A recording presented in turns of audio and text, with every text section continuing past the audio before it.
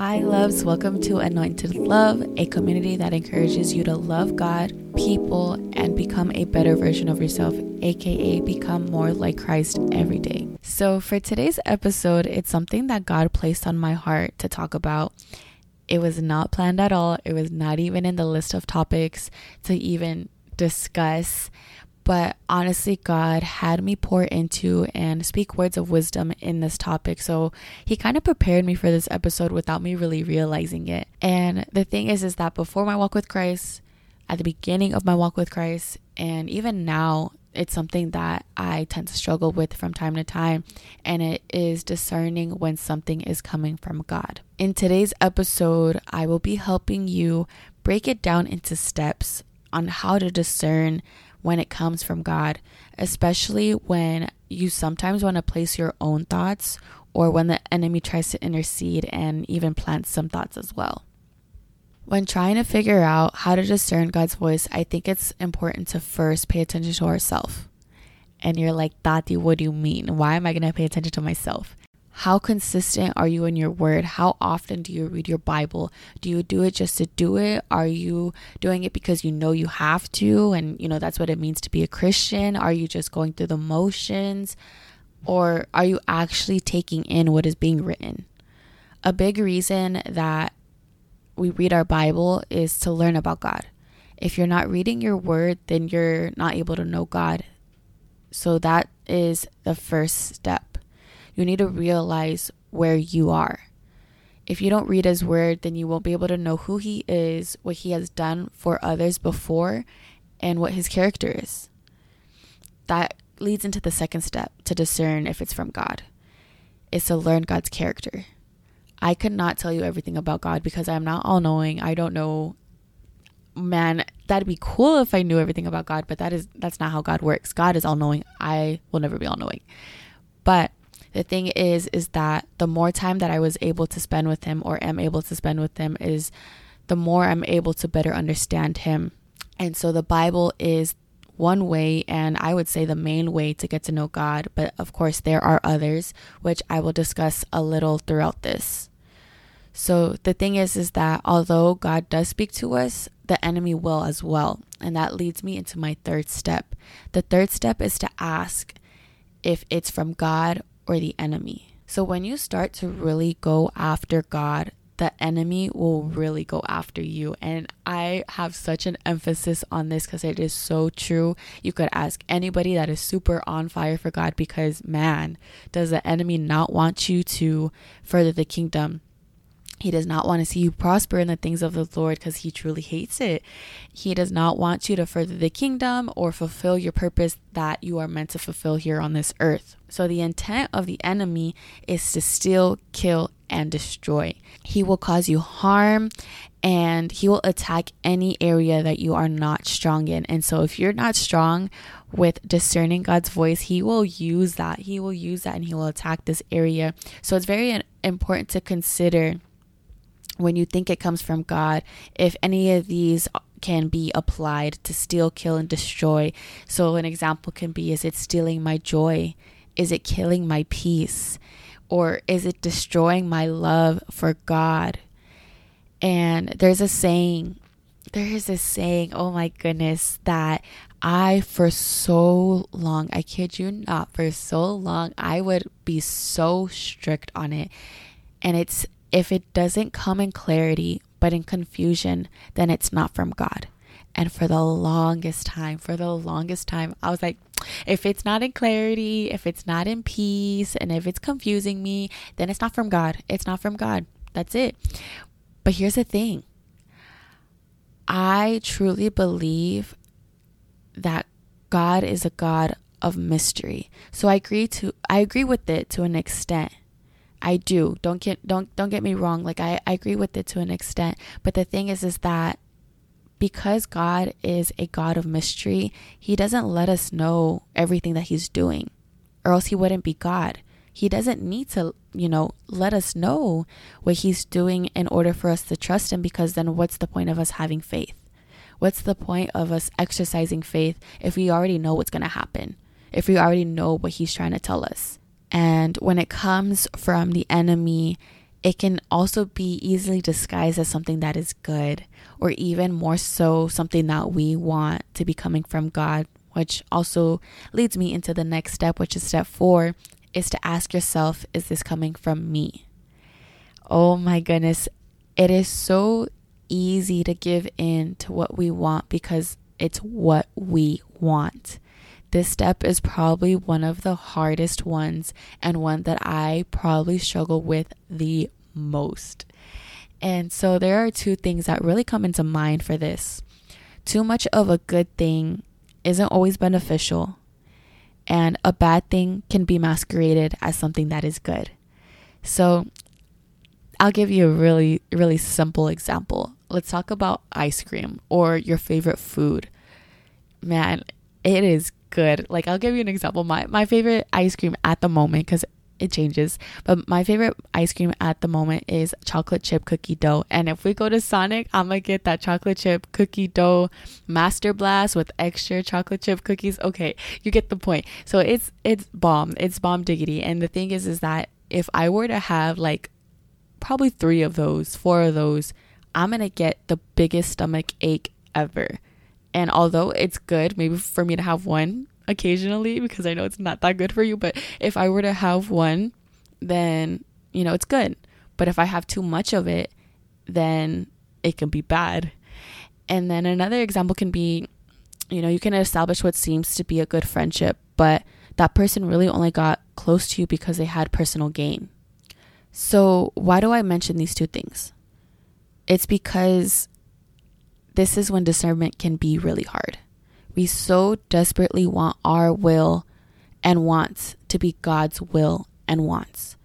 Oh, but God, this job pays really well. Oh, but God, I feel like I'm needed here.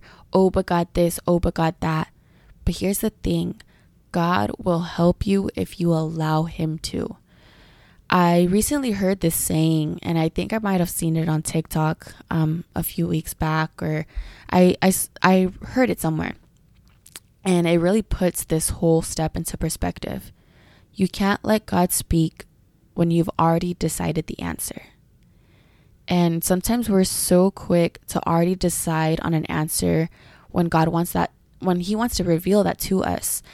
And sometimes we want our answer to be his answer, and so we make that his answer. And one other thing that's a tough pill to swallow for me, even when I was first coming to Christ, is that sometimes God's answer isn't always immediate, and we need to be patient on that. And this leads me into my last step, which is step 5. And it is confirmation. This step can be done in so many ways. When God is trying to tell you something, he will give you confirmation that it is from him. And the thing is that confirmation can be done literally in so many ways. It can be done through people, music, signs, visions, and which I feel is the most reliable is scripture. And I really want you to understand the steps. So I'm going to give you an example that happened recently in my life where I had to discern if something was coming from God. So a few months ago, God called me to quit my job. Oh my goodness, it was so hard.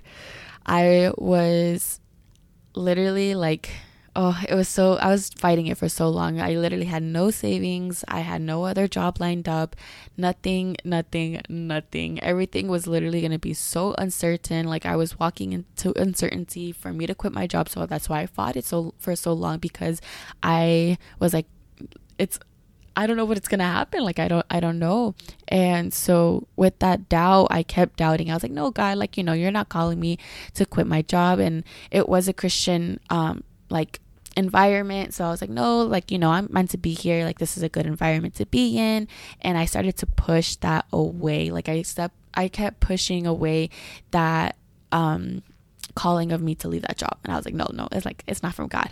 And so at that time, my relationship with God was okay. Like, it was decent. I was growing and I was pursuing him, but it wasn't at the extent that God wanted me to. I wasn't pursuing him and growing at the extent and at the speed and rate that he wanted me to. So after quitting my job, I was without a job for, I want to say, probably a month, maybe even longer than that. But during all that time that I wasn't working, I had a lot more free time. And all of that time, I was literally like wake up, time with God. All throughout the day, you know, I did some things, but time with God. Before I went to sleep, time with God. Most of that time I spent with God, and man, did I see such a difference in my life. So I would be in my word, I would have quiet time, I'd be worshiping, I'd be in prayer, like all these different things. So I was able to learn more about who God is because I was able to spend so much time with him. But before I quit my job, I questioned the decision to do so because I was going to step into a huge uncertainty. Like I mentioned earlier, I had no idea how my bills were going to get paid. I didn't even know how I was going to be able to afford gas to get to church. And church is everything to me. So I was like, God, it was so hard. I wasn't sure if I was going based off of my emotions because, I mean, although it was a good Christian environment, I still was unhappy there. I don't know. I just knew something was off, and I was questioning whether it was coming from me and I was going to go based off emotions, or if I was going to go, you know, or if it was from God. And so the enemy could have preyed on that. He could have preyed on those emotions too, and really tugged on my heart for me to quit because of those emotions.